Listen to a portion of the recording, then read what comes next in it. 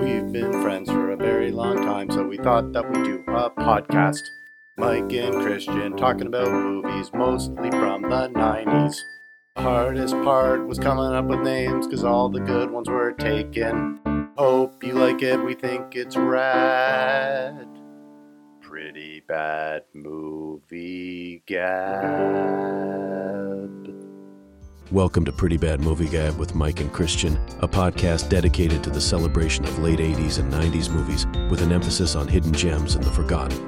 Mostly, as their theme song already announced, they're just two very old friends who like to talk about film. On today's episode, they're discussing Toy Soldiers is one of my picks, a favorite that I adored when I was growing up. A little story I like to call Die Hard in a School. Die Hard came out in 88 and made like a staggering amount of money, which then did kick off the Die Hard in a Blank thing. Obviously, the most famous knockoffs were like Under Siege, Die Hard on a Boat, Speed, Die Hard on a Bus.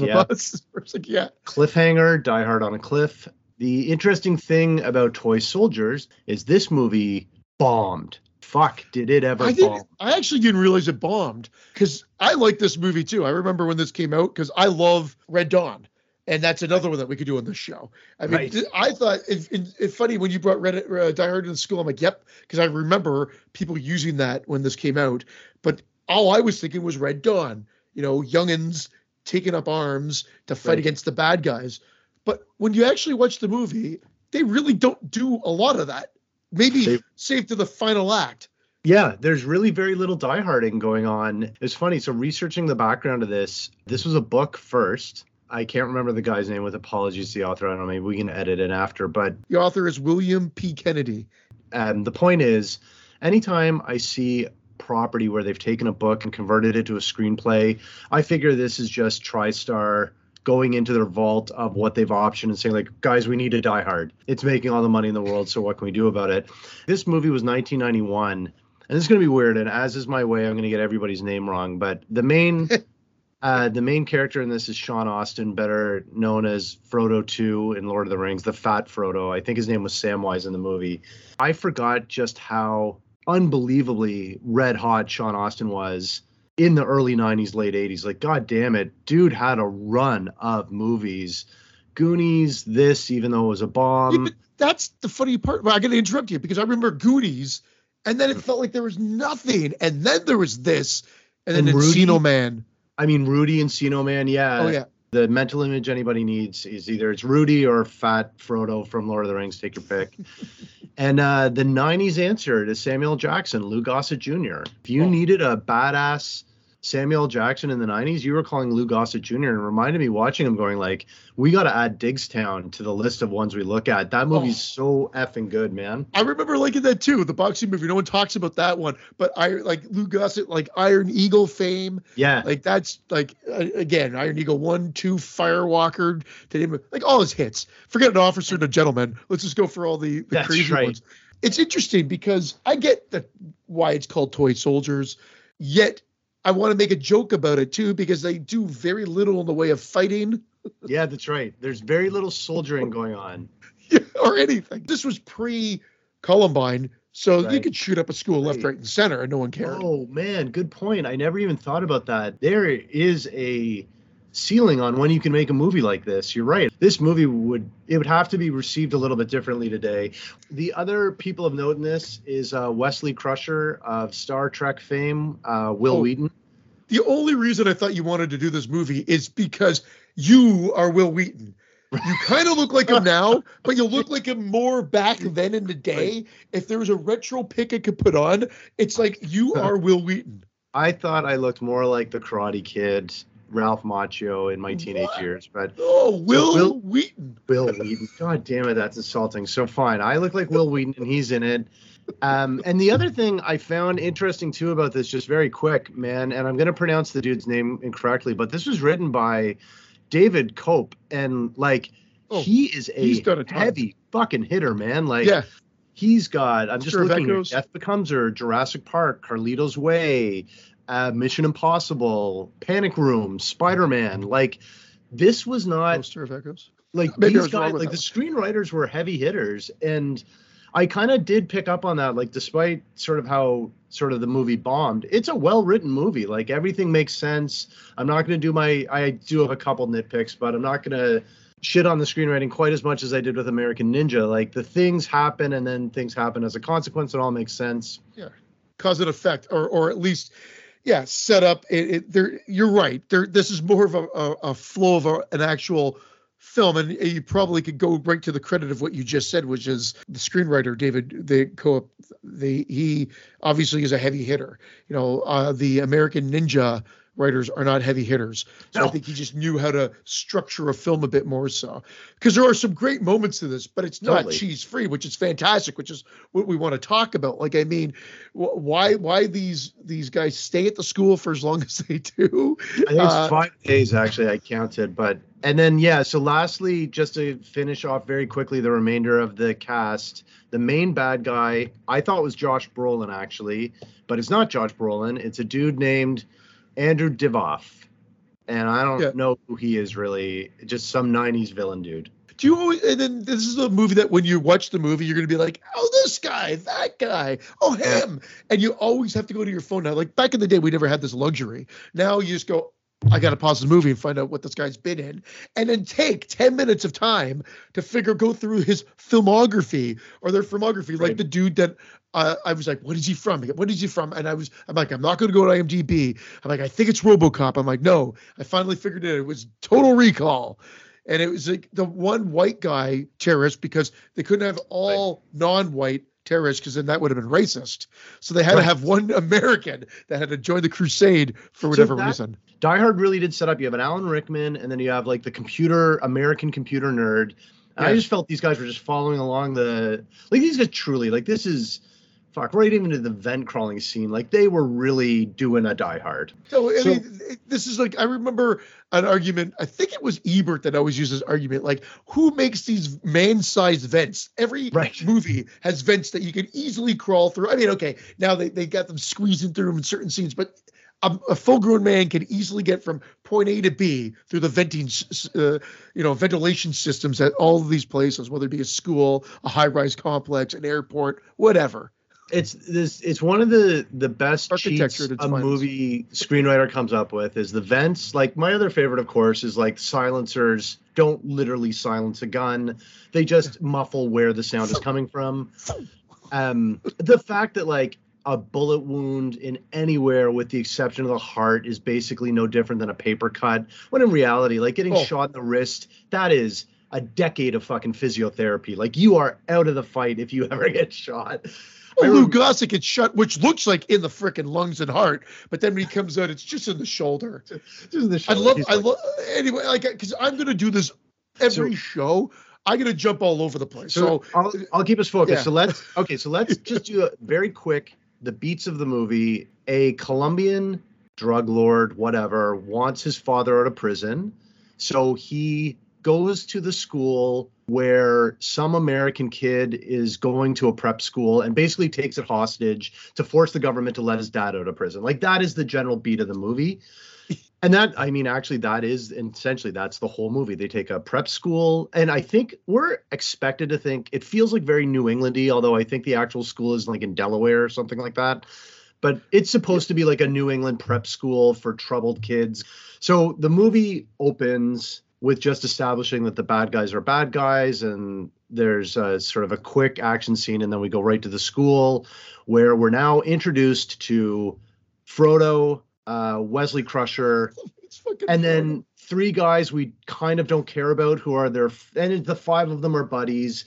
And the one thing the movie did that I liked is like how aggressively it established that, like, the 5 of them don't like authority. They're rebels. They fucking spray paint. They spray paint right out of the gate. Like, They spray paint rebels onto the school. Like, that is the opening scene. They're jogging for rugby and they spray paint rebels. So these are badass kids. That's what we're expecting. Lou Gossett is the dean who seemingly has some sort of respect for Frodo and his shenanigans. Like, he's upset by it, but almost impressed as well.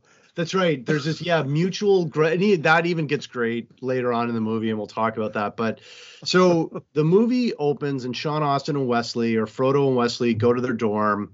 Lou Gossett Jr., Digstown, is there with, or whatever. Iron Eagle is there with Thank you. the U.S. military, and they're like, okay, we've got to take your roommate out of school because there's been this terrorist situation. Frodo and Wesley go to spy on them, and they are no more than 4 feet away from the action. Like that, I rewound that scene 5 times. It's so funny. I thank God they make a joke that the dean's aware that they're totally eavesdropping. So he's like, you might as well come in, boys, because they don't hide it. Like, no, it's one of those doors that like I've never seen in real life that has a window above it that they, hop on each other's shoulders and then they look through the window, plain as day, like not necessarily even hiding.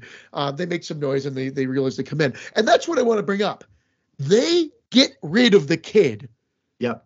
The terrorists are coming for that kid because his father's the head judge around the case or something to that effect. And that's why they're getting that kid safe. So that kid's escorted out of the school. Movie should be over, but of course the bad guys don't know that. This is actually quite a running theme I found quite entertaining in the movie, is just how goddamn incompetent the bad guys are. Like, effectively, they took the wrong school hostage and then kind of had to MacGyver their way into a terrorist situation, which was great. So the next scene is Frodo saying, like, okay, let's go party. It's after hours. The school's all boys school. Too. Yeah, all boys school. So it's curfew. They all sneak out of the rooms. Frodo and Wesley Crusher and their 3 friends. They go to the secret underground bunker under the kitchen and start drinking basically vodka and creme de menthe that they're selling in bottles of mouthwash. It was actually pretty clever. And he MacGyvers this phone into the school's phone system, and they call a sex line. This is just good boyish prank shit because I want to listen to a sex line with 4 of my male friends watching me. That's how I get off. But so they're drinking mouthwash and listening to the sex line. I'm not going to get into old schools of some of the stuff that we did in a group that you're like, when you think back, you're like, really? But then I'm laughing about this, but genuinely, if you had called a phone sex line in 1991, I would have been in there, man. Like, all we had is Sears catalogs and blurry, like, unscrambled porn on Channel 21. And that was it. Like, that was the best we had. So you scrambled porn is what you mean. That's right. Sorry, scrambled. Yeah, it wasn't rich. Every now and then. That's right. Every now and then you could pause it and get a nipple or something. And there was like weird ball. Either way, I'm going in. I'm diving into my pants. I'm going to make this work. This is all I got. But I also like, though, how they are establishing Frodo as this, like, friendships. Yeah, too. The friendships. He doesn't like authority. He's a clever kid. Like, he's managed to sneak away. He's invented a mouthwash alcohol that he sells. He hacks this phone. So he's got a white man fro and kind of like hockey hair. What is it? A mullet. Kind of like a combo in a sense.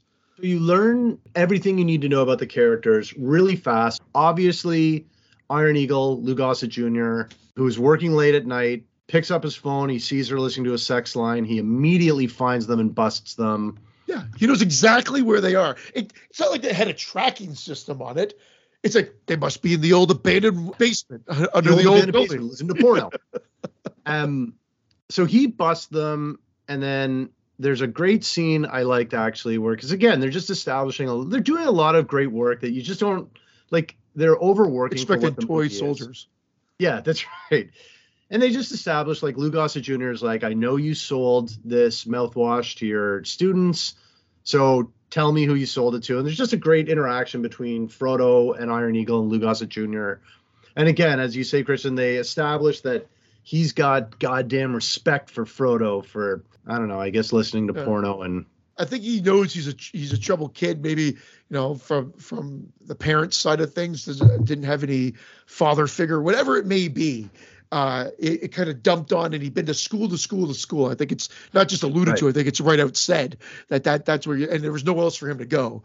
So, it makes the Dean more likable instead of him being the hard ass that they always are in every other movie. He's kind of respects like this, and that helps with the relationship, and makes for a good likable cast. So you actually like the characters, even though they're troubled teens, like up to shenanigans, because it's You're all rooting- playful fun. You're rooting for their shenanigans. You're rooting for Rudy. You're rooting for, well, that's right. There's another running theme in this movie that I don't know about the director, man, but like, so the next scene, they've been busted. Frodo or whatever, Sam Austin is back in the room with Wesley Crusher. Wesley's got his shirt off. There's a lot of really young boy shirtless footage in this movie. Like, there is a goddamn lot of it. This is the reason you loved it so much.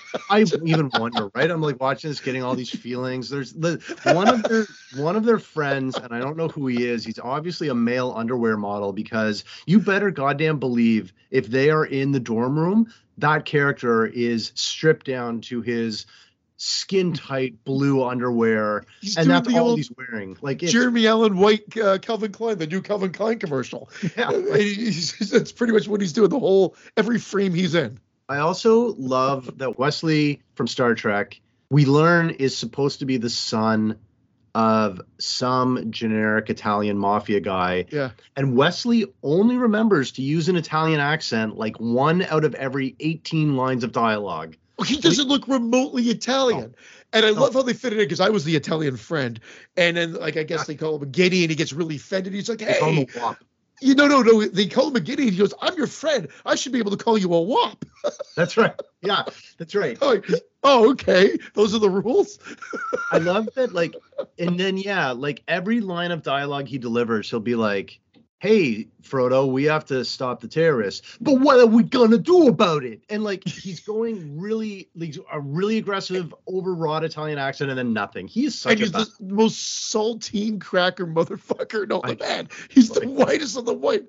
Like, it's crazy that they even attempted. They just gave him an Italian last name, and every now and then, he throws a Travolta-esque attitude out in his delivery of dialogue.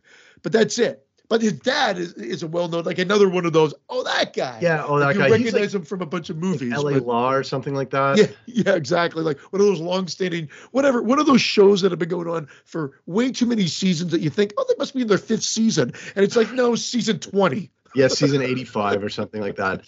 So they get caught. They get caught by the dean. Everybody's mad. So they decide to do one final prank, which is to take the headmaster's furniture and put it on the quad, which is the next scene. We open up the next morning.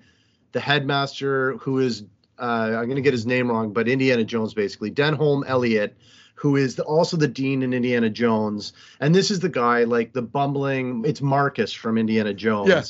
Basically, if you need... Who's playing Marcus? Yeah, right. But like only he's ever played Marcus. If you need in a and again, the 90s, you needed a badass, you're calling Lou Gossett Jr. You need the dean of a university, you're calling Denholm, Marcus, whatever the hell his name is, Denholm Elliott, Marcus from Indiana Jones. So when I saw him, I'm like, yeah, God, we've got all our favorites in here. They see all the furniture on the quad that Frodo and Wesley Crusher have done. And again, it's this grudging respect for like how clever they are to pull off these pranks. They're trying not to laugh. And I don't know, it's just kind of a nice, charming scene. It's so over the top. Yeah, because they also do a callback. Like, are you sure that this ventilation shaft goes to the dean's office? He's like, that's right. How did you think I got his furniture out later? So they play all into that afterwards as well. And I found that the music, it sounds kind of Indiana Jones-ish.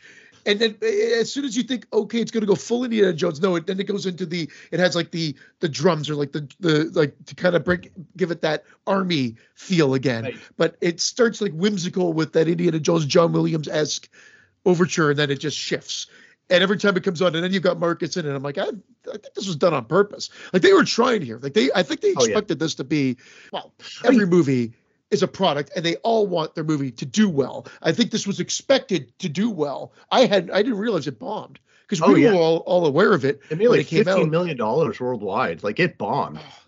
Like in fairness, I remember we went to the theaters. But I don't remember going to the theaters to see this.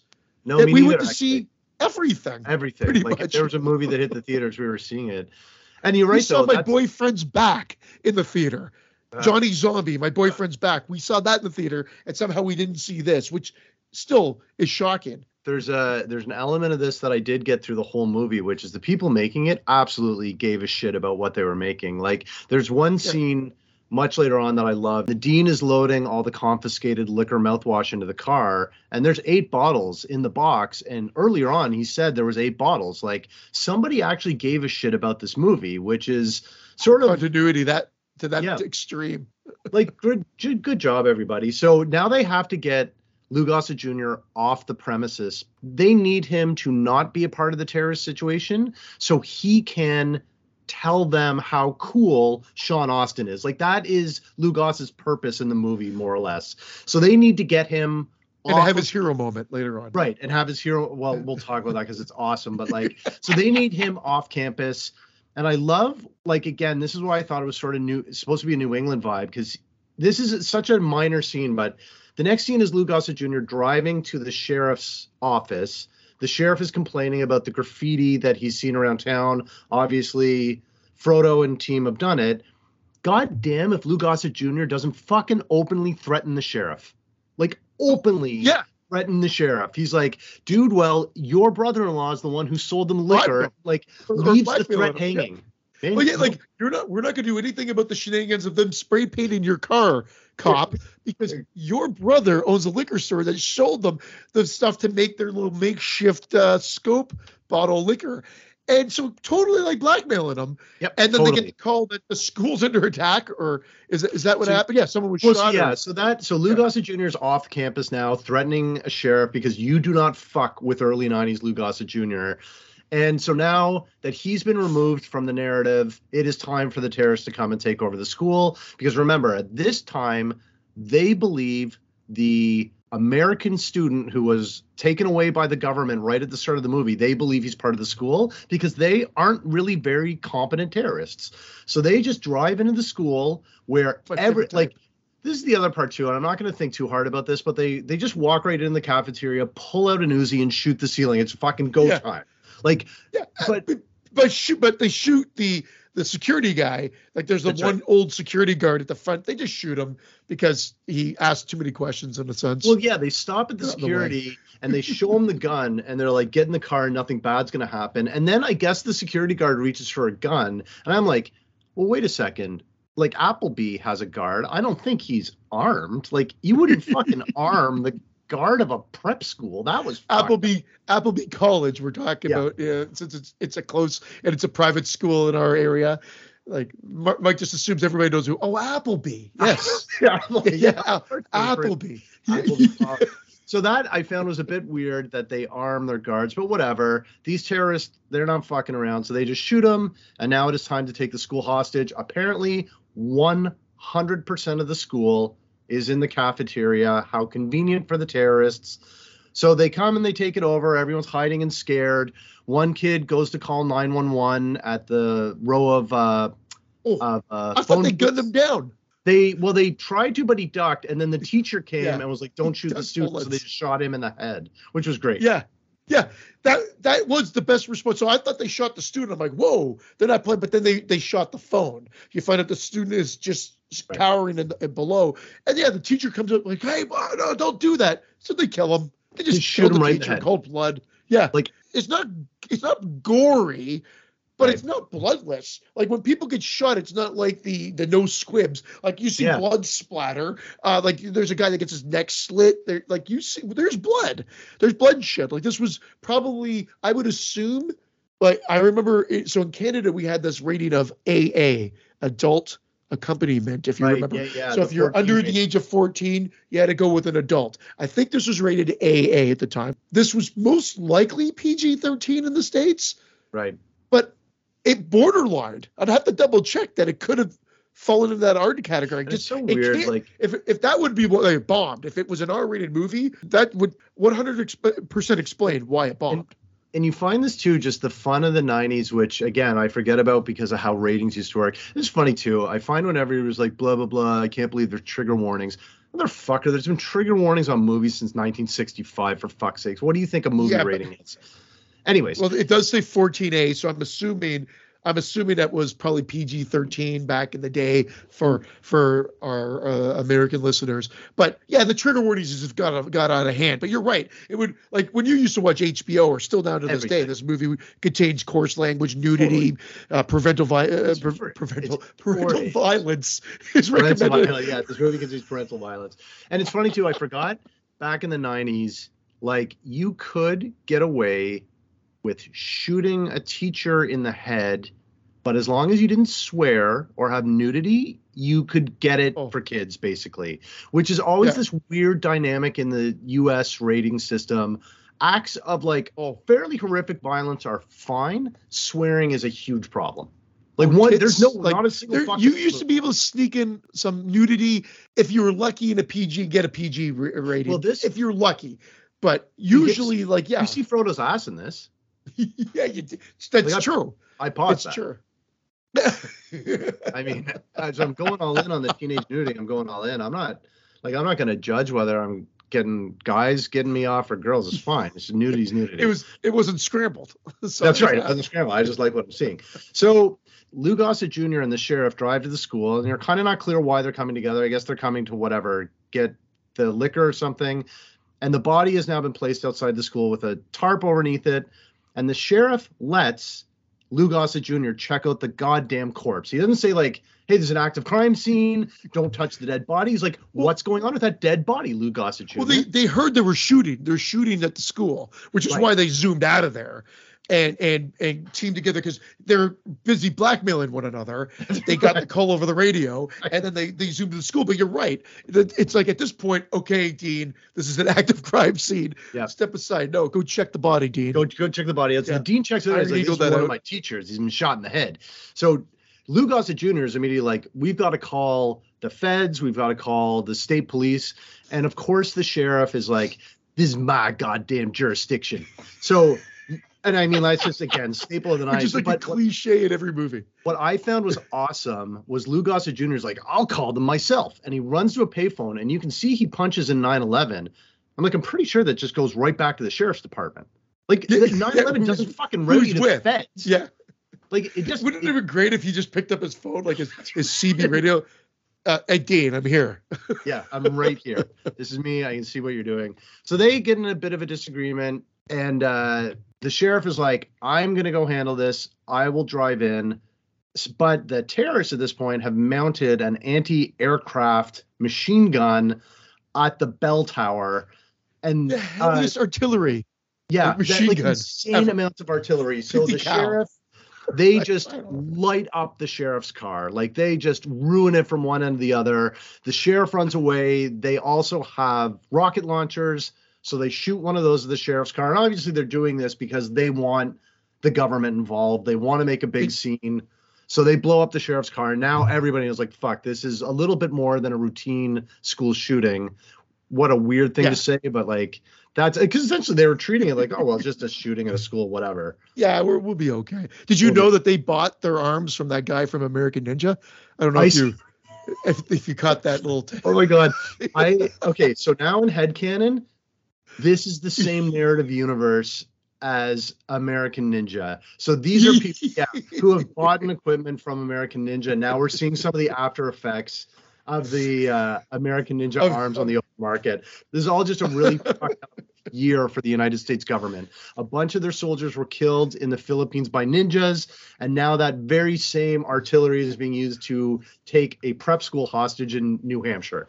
But it's such a bizarro idea for let's not just go get the actual judge himself. Let's go get his son, who's at that school, who's not even at the school, because like they got rid of him. So, yeah. Now there's a great scene where the terrorists are going through all the students, and they realize, they're like, well, shit, the kid we actually mean to kidnap isn't even goddamn here. But they quickly pivot and realize, like, okay, there are a lot of well-connected parents who have their kids at the school, and there's a scene of them going through, like, your dad is the head of a bank. The terrorists are like, okay, we can pivot and we can still blackmail the government because we have enough kids here to make this workable. So they are inventive and clever terrorists. They roll with the punches. We're not going to be able to do plan A. Plan B will be just fine. Plan B is just fine. So we're going to take a bunch of kids hostage. They're going to wire the whole school with explosives very quickly. Yeah. And now it is time for the FBI to show up in the form of Full Metal Jacket, Arlie Emery. The FBI is here. And I love the fact that the FBI and the Army are now, they've taken over the situation. They're like, okay, this is real. These are terrorists. They've taken over like a prep school. Lou Gossett Jr. is in the command tent. Like, just listening to them, offered like, hey, man, what do you think about this? And they're like, yeah, what do you think, Lou Gossett Jr.? He is a goddamn civilian. Like, they would have absolutely escorted him off the premises. Like, get out of here, Dean. They also ask him straight out, like, oh, can we get through here? And then ask him his intel. And he's like, yes, what's going on? Oh, well, we just want to know, will our men be able to get here and connect to the school? Yes, what's going on? And then he's told what's happening. And he's only supposed to help escort those military over to that area. But of course, that's when he wants to become the hero. And like I said, I'm jumping way ahead, but I'm just saying that's why they keep him around. You're right. They would normally escort him right the hell out, but I think they have to keep having him like with a presence so that he's like integral to their plot in the sense of like they're going to need him later so that he can weasel his way back in. And there's an interesting thing too that movies sometimes are able to pull off. And this movie I thought did really well. And like once you see this technique, you realize like when it's used really well, it's actually a really great screenwriting technique. But there's something enormously cool about a character you think is cool talking about how cool another character is. And that is essentially Lou Gossett, who we already think, like we're trained in the 90s to know Lou Gossett Jr. is a badass. And half the movie is just him going, you better goddamn believe Frodo's going to be able to get us out of this mess. And it's just another cool character telling us how cool Frodo is, which genuinely makes Frodo seem 1,000 times, sorry, I think he was Samwise in Lord of the Rings, but I'm going to make the mistake every time, but it just makes him seem 1,000,000 times cooler than he actually is. And I totally agree until you really think back to what we've been shown in the film up until that point. And he's basing him overthrowing a bunch of terrorists at the school because he was able to hack a phone line into a sex line and be able to deliver that to everybody's friends, and was able to take the headmaster's furniture out and put it on the front part. Like, that's his reasoning. He's a good kid. He's a good prankster. It's funny. In any other movie, this is like Porky's or something like that. And like, I wouldn't trust the people from Porky's to go overthrow a terrorist, but like Lou Gossett Jr. knows Sean Astin can do it. He knows it's going to happen. That guy will stick his dick in anything. Right. That's how he's going to solve it. So the next scene now is obviously all the kids have now been put into their rooms and they're on lockdown by the terrorists. Of course, Frodo and all of his friends are together. Of course, fucking 60% of them are in their underwear because I genuinely believe the director enjoyed filming young boys shirtless in their underwear. So now they're trying wow. Yeah, I wasn't even thinking that. Now you're making me. It's in your face the whole time. But so now they're like, what are we going to do to overthrow the terrorists? Wesley Crusher is like, let's grab. And he puts on his huge Italian accent for this. He's like, why don't we grab a machine gun and go fucking get them? Sorry, that's the worst Italian accent. Is that your Italian? Like, that's your Italian accent? Do a better Italian. Can you do a little bit more? No, I want you to do a bit more for me. Hey, what about this? That was like, that's slightly better, actually. Jesus Christ. What about this fucking guy? You calling me a wop? I said it earlier. It is a line in the movie. Okay, so now the plan they come up with, rather than grab a machine gun and shoot their way out, they actually come up with what I think is actually an incredibly reasonable and measured plan, which is just like, why don't we figure out a bunch of intel about how many terrorists there are, what kind of weapons they have, where they're situated, and see if we can find a way to sneak that to the outside world, which, yeah, that is an insanely reasonable approach for a group of students to take. You're right. In a serious movie, but because this is called Toy Soldiers and because we kind of want to see them kick ass, this is where the movie bogs down a little bit. It's reasonable and it makes sense, but you kind of just want them to knock one guy out, grab a machine gun, and start just, Rambo-ing their way through the school. But they don't. No, and I actually, we'll talk about this later, but I do like the screenwriters are like, these are students, man. These aren't soldiers. They don't know what they're doing, because every plan they take is clever, but soldiers. Incredibly, that's right. But like, it's just incredibly reasonable. So the next what follows, it's the next day. The terrorists in the morning say, okay, there are 92 of you. We know that because we've counted. We are going to do a count every hour. And if any of you aren't here, we're going to execute 5 of you. And the terrorist has the detonator for the bomb on his wrist. So those are the 2 MacGuffins of the whole, tension is like, okay, they can't just escape because then their friends are going to die. They'll start executing the other kids. And if they do anything to the lead terrorist, he's going to detonate the bomb. If they're not your friends, who really cares? Like, if the core group gets out, that's right. We're with those guys. We barely spent any time with the other ones. They don't even like us. They just bought our whiskey or whatever. So yeah. What next follows is a montage of collecting information about the terrorists. They're doing sketches. There's another scene as well, which I thought was great, and is a little bit of a movie-making shortcut, but the 5 of them are in the room with this younger student who owns a remote control plane. And then, so there's a scene where they're like, wait a second, if you can control that remote control plane, that means we can switch the microchips from the detonator in the remote control plane. I'm like, in my head, I'm like, I don't think that's how fucking any of that works. But again, 90s. The one other piece of electronic that they had. Right. I mean, that would be like the equivalent today would be a drone. Someone would have a drone. But they play around with that. Like, he's zipping it around. It causes a distraction. And that's how they're able to get to get out of the school during one of their recesses. I love how the bad guys still allow them to have recess. Well, I love even the fact that, like, yeah, as they're showing scenes of the kids in the quad, quite a few of them are actually having a really good time. They're smiling, they're laughing, they're throwing a football around. And, like, obviously the director said, like, just act like you're having fun. And some of the, like, extras took it a little too far, because I'm like they're essentially hostages. Yeah, because they're all hostages. They are having a really, really good time. So this is their plan now. They've got their intel, and now it's time to sneak into the outside world. Frodo needs to sneak all of the intel outside. And there's this, like, very, like, intricate plan to distract the terrorists so he can run away and sneak out through this storm vent. Yeah, because there's 2 of them are on watch with the huge machine gun that can take out the helicopters. They're on the roof, but they're also, like, able to see the whole surrounding area. So they have to distract them so he can get by them into a clearing and then also make it back. And, of course, we're also have the timer constraint of them being on recess or whatever it is. And it's X amount of minutes that he has to get to and back. And I actually thought that was... there'll be execution time. No, there's tension. There's tension, exactly. Tension there. Yeah. And so Sean Austin manages to escape. They do a bunch of shenanigans to distract all the terrorists. It's actually quite clever. He gets picked up by the military and he shows them, like, here's all the stuff. But they obviously and reasonably, they're like, dude, we're not going to let you go back to the school. And he's like, you have to let me go back. If I'm not there for the count, they're going to kill my friends. And in fairness, the government's like, yeah, we're not going to let you go back into a terrorist situation. So now he's got to be like, I'm going to fucking get out of here. So he, I think he just steals a Jeep. Like, he hits one of them in the stomach or something like that. A Hummer. He just steals one of the available Hummers that they're ready to go, and it zips away as if he's driven a Hummer yesterday. Right. I guess that's just like any other car, but he just hops in. Sean Austin is running through the storm drain. He trips and falls. He's soaking wet. He is not back for the count. The bad guys on the roof aren't looking away, so he can't sneak back.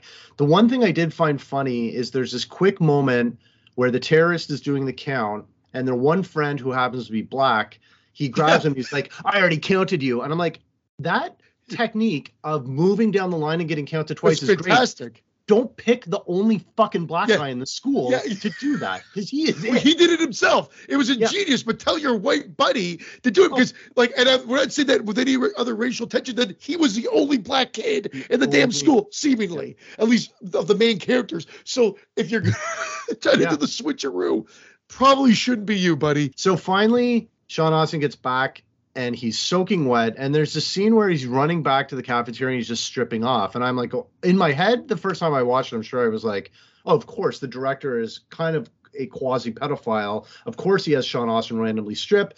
But the gist of it, that's where he runs into the freeze frame. That's right. Then you pause it when he gets the ass shot.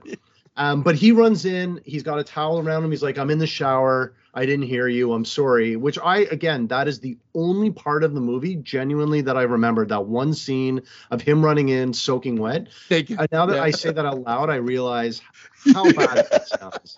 how unbelievably bad that the only part I remember is why he wanted to rewatch it all these years later. Yeah, and I watched it 6 or 7 times last night. Like I couldn't. And stop he's very watching. Apologetic. They were about to start executing.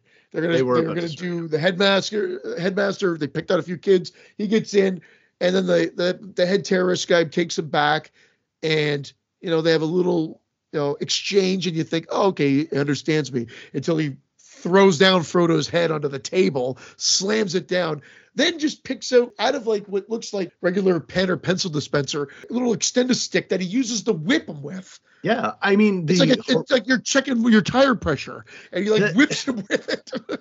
The really terrible implication is that, okay, the prep school whips kids. Like he was in the headmaster's office. He just picked it up off his desk. Lou Gossett Jr., I guess sometimes when he needs to invoke rules, he just whips his children. But so there's a lot of weird undertones, but that is the big set piece. We're now past the 60-minute mark. The terrorists are in firm control. We're on like day 4 now or something like that. The government is like, we're not going to negotiate. But now it's time to get Wesley Crusher's dad involved, who, as we've learned, is a mafia. And again, in the 90s, mafia is shorthand for whatever the fuck we need the plot to do.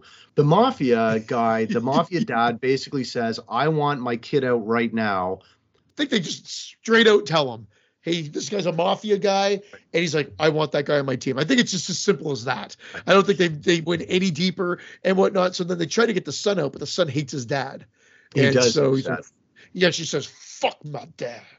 Right. And so then he steals a machine gun and decides to take the law into his own hands. Which I thought was a nice callback. He does his plan that he said at the very start of the movie, which is we should just grab one of those fucking machine guns and go get those guys, or whatever an Italian accent is.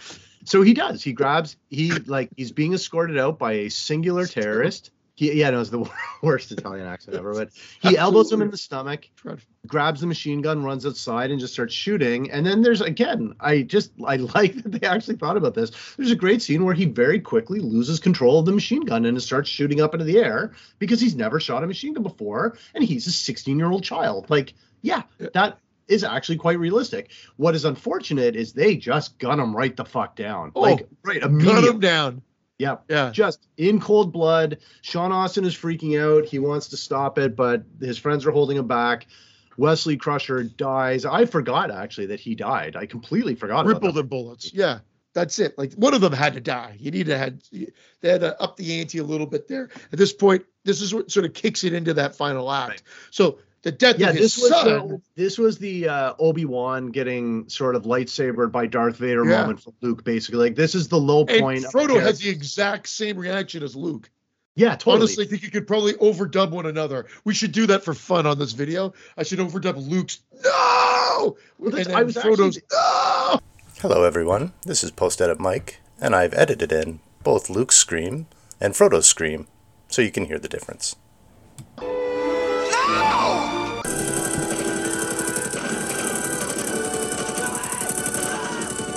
I got a huge Star Wars vibe from that scene, actually, because it is the same with, like, they're holding him back and he's watching his sort of mentor, gay lover friend die. And whatever. There's a Wookiee.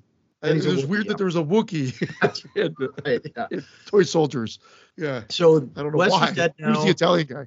Yeah. So now his dad, there's cut, and sorry, I think I'm getting a little out of sequence here, but his dad basically, there's now a scene with his dad going, I don't believe it was an accident. We're going to show him what happens when you fuck with the mob. And long story short, they now kill the dad in the prison. There's now a scene of a prison terrorist riot. Dad. The terrorist dad is now dead. And again, it's just like, Jesus Christ, these terrorists are bad at their job. They can't even fucking escort Wesley Crusher out of a goddamn building without fucking it up. Like, Wesley goddamn Crusher. Anyways, these guys and it's a slit neck. They slit his neck, and we see it. Yeah. I mean, it's not horror movie gore. We're not talking Reanimator style gore, but it's a slit, bloody, and then they push him over the edge, and he flips down and dead. So Daddy Terrorist is dead. That doesn't go over well because they know that there's only amount of time. So now the clock is ticking again. A good plot device to make up the ante a bit. How's he going to find out his dad's dead? So there's a great scene now where the military and the FBI are talking about it, and they're obviously filling the audience in on the stakes, and they're like, now that blah, blah, blah. But now it's great. Lou Gossett Jr. literally wanders into the scene with a cup of coffee, and his line is, hey, what's going on? Like, this is the one I was talking about earlier. And then they say, oh, can you get us in here? Yeah, what's going on? He says it like 3 times, I think. And they finally tell him. They said, yes, the terrorist dad, it was killed by the mob. And when he finds out, then he's going to blow up that school. So now this is time to kick the Frodo plan into high gear. And this is all stated off scene, but the implication is when they snuck all the intel out to the army, they obviously included a plan that said, hey, if you signal us with a spotlight at night, we'll signal back with a giant mirror, which means we are ready to both disarm the explosives and get every student into the bunker that lives beneath the kitchen. Like, obviously they must have written that out, because that is all that kicks this into action. Like, Sean Astin is very sad and he's having his moment of, I don't want to participate in the movie anymore. And they're like, you have to do it for Wesley Crusher. And he's like, okay.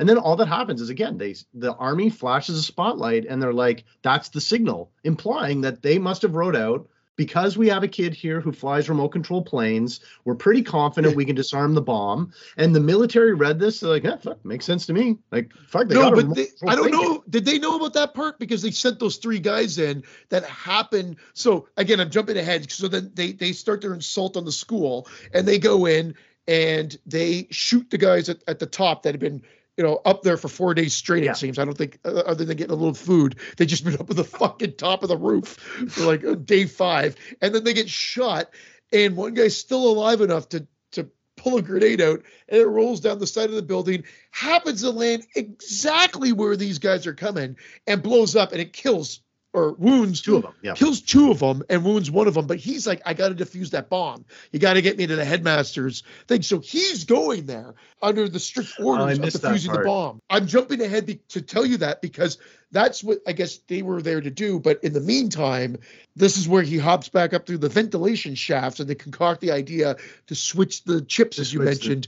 But this is where, like, what I was reacting to, when the kids are all half naked in the dorm room, and all one of them says, the army starts flashing a spotlight through the window. And one of them is like, that's the signal. We got to signal them back. And they take the mirror and signal them back, implying that, like, they have some part in this plan. And I guess maybe it was just to get all the kids down to the bunker or something like that. Yeah. I don't know. Maybe the movie falls apart a little underground washroom or underground basement washroom. It's crazy. You're right. There was a big leap of faith there, but a lot of these movies have those moments, as we well know. Right. So this is now the final climax. Christian, as he mentioned, there's a scene where they sneak into the dean's office where the detonator is. They switch the detonator out. Only difference is you got to get the red chip. There's no red chip. There's a blue chip. That must be it. And I guess to set it up for that 1 second but he's not, remember, he's taking the chip out. I guess he is taking the chip out of the remote control for the detonator, or is that the bomb? Is that the actual bomb? No, he's taking it out of the bomb so that when he does the detonator, it's going to activate the plane instead of the detonator. And I just, again, like, the exact same chip fits. The exact same chip. You got a AA battery, because that's exactly what this detonator takes. Like, that actually makes more sense than the fact that this microchip is the exact same thing that blows this bomb up that was made in fucking Colombia versus this, like, remote control. Chip, right? It's got to be the same thing. There's only one chip in existence in 1991 that received and transmitted signals. It's just a single manufacturer. They turned the remote control airplane over, and it said "Made in Colombia." Yeah, this is why it works. This is the only reason that makes sense. Now the assault on the school starts, and now basically it's just 5 minutes of army guys assaulting the school. The one thing I did like is Frodo gets caught in the washroom, and he has to fight one of the guards. The guard, the bad guy, should have said, like, hey, what are you kids doing? Hey, stop. But he doesn't say anything. And I always assume that means they're trying to keep his rate down. Like, they essentially don't want to give him a speaking like a day player.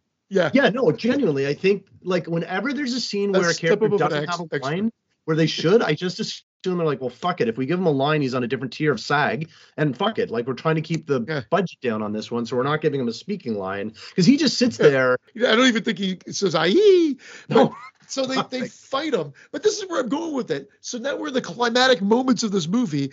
The Italian kid, Will Wheaton, he goes out, shoots the gun. Like you said, it goes off and fires up. He gets shot to death. He's done. Now Frodo gets a gun. He goes up and essentially just shoots it up in the air, no? Just to get everybody to run out? Or does he just hold it? He gets out of the washroom. He's got the terrorist gun, and he's like, everybody run into the basement. And everybody's like, yeah, okay, sure. Nobody says, what the hell are you doing? Just, all right, these are more like, I don't know, like, so again, not much toy soldiering going on. Literally, they just get out of there. I mean, he pots and pans that one guy. Hacks him over the head with a pan. He gives him the pan to the back of the head. I'd love if there was like a after scene or something like that where the guy didn't die, but he was just like mentally handicapped for the rest of his life, and Sean Astin had like to deal with the crippling guilt of like, anyways, that doesn't matter. So and now he lives with him sloth like he's like, you're gonna come live with me now, and he's like, pots and pans. That's all he says. He becomes the new Hodor of the whole narrative universe is pots and pans. Anyways, so now there's the final climactic scene in the dean's office where obviously the terrorist is there, Sean Astin is there, and now this is, I think, my favorite scene in the whole movie. He's facing off against the military and the Blue Gossett Jr., who has snuck himself into the battle. He's with the guy who was blown up with a grenade, and the guy's like, if you don't stop it, they're going to kill him. What does Blue Gossett Jr. do? He just fucking throws himself through the window. It's right. Like, there's a connection to our first movie. It's like when American Ninja swan dives out of the window. It's practically that too, because I don't even think he gives the death shot to the terrorist. He just distracts him by throwing himself through the window. He gets shot, but then the terrorist gets shot through the head from behind. So because they finally storm the office. So in fairness, Lou Gossett Jr. throwing himself through a plate glass window does, as it would, distract the terrorist. He's like, what the fuck? And when he turns around to look, the military shoots in the head. And I love the next shot. And again, this is people who cared about this movie. Lou Gossett Jr. is like covered in bandages. Both his forearms are absolutely wrapped up. Like he must have shredded every part of his body diving through that plate glass window. And I just love, you're right. He doesn't get the hero shot. Sean Astin doesn't get the hero shot. Because again, like the screenwriters are obviously pretty clear that none of these people know how to fight. So why would they know how to shoot a gun at a terrorist? They don't. Well, they walk out and they have a couple of exchanges with one another, and then the movie's over. Like they come out of the room, Lou Gossett's bandaged up. It looks like he got shot right in the fucking heart. But then when he comes out, it's up here. They have this little colorful banter back and forth, and then the movie ends. And that's it. That's the end of the movie. And and again, as is the case with 90s movies, it is a tight hour and 40 minutes, like no 3-hour marathon. We don't need to know fucking anything about the Colombian drug lords. We don't care. We just dive into the movie and have a movie. But it is, in retrospect, rewatching it, I forgot that there's truly only the 2 action set pieces in the whole movie. The sneaking the shit outside and then the final assault. And that is it for the action. Like, it's actually a very active final assault. The final assault is a long chunk of the movie. I think it actually goes closer to about an hour and 50. I could be wrong. And I might be right. When you keep pausing the underwear sscenes, it's actually closer to 3.5 hours. But like, I don't know if you watch it like that. I had to keep stopping and Kleenex and shit like that. horrible. But anyway, it still feels, and again, I'm gonna say this a lot because it's one of my big arguments in movies. Sometimes a movie just feels bogged down, and for like, if they just somehow got rid of 10 minutes in the middle there, it would have kept things moving around. I still recommend it. It's not a bad movie. No, you're right, though. It could have been a bit zippier. Yeah, you're right. Yeah. I don't know, you see it again all this time. Obviously, it's not the love affair you had when you were a young teenage boy watching other teenage boys naked. But now I learned a lot about myself in this movie. I learned a lot about who I was and the sort of things that I like. So, there's always going to be a place in my heart for it. I don't know. I'm finding as we go through these movies, there is a efficiency and sincerity to 90s movies that I just have sort of come to appreciate with these bloated, monolithic 3.5 hour movies that come out now. These like are just message Right. They're not wearing a message on their sleeve. Right. This is not like anything else. Like, yeah, there might be some underpinnings here and there, but I mean, American Ninja wasn't trying to say anything other than like having some fun, and this is having some fun as well. I mean, at the end of the day, that's what 80s and 90s movies really were. They started, I mean, obviously you have some other caliber type of film happening at the same time. Right. But those are not the films that we're discussing on this show. No, and this, like, listen, this isn't Oscar bait. This is trying to be a Die Hard. It's a well-written movie. Like, again, I'm trying to find stuff to nitpick because it's fun, but like genuinely, the movie hangs together. It makes sense. Like, production value is high, editing is fine, music is fine, like the acting's fine, even though we were shitting on Will Wheaton, everything's fine. Like everything works.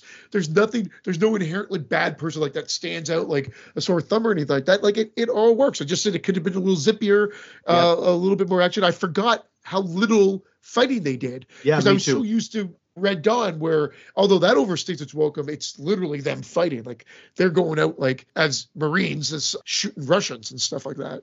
Yeah, no, this is it's a self-contained movie with idiot terrorists, not a lot of violence, not a ton of action, a lot of half-naked young boys. And yeah. Hey, how come they didn't have to wedge a woman into this? I don't think there's a woman in the shit. I never even thought about that. There might literally not be one woman in this movie. Holy fuck. Hold on, I'm thinking. So that's not going to play well to this generation. No, but hold on, I'm actually just trying to think like, Jesus Christ. Not a cook? I don't think there's one. They didn't even make one of the terrorist women. No, you know what? Fuck. There is one woman in the movie. The woman they kill, the terrorists, right at the start of the movie. That is the only woman in the movie. Shit, maybe there is a message. Yeah, it's a misogynist flick. Yeah. Fuck. Yeah. I don't know. Are we? Interesting. I don't know what that means, but yeah, what are we going to do with that information? I don't even know what to do with that information now. What do you do with anything? As you say in It's Always Sunny, you just shove it down. You just let it, you shove it down, you swallow it. That was a good pick. I was very happy with that pick. Yeah. So thank you for that. I enjoyed revisiting that. And I guess next time it's going to be my pick. Thank you guys for listening, and we'll be back again with another episode of Pretty Bad Movie Gab. Until then. Like they said in the damn movie, you heard them, right? Yes. We gotta stop it. Believe me, we gotta stop the movie.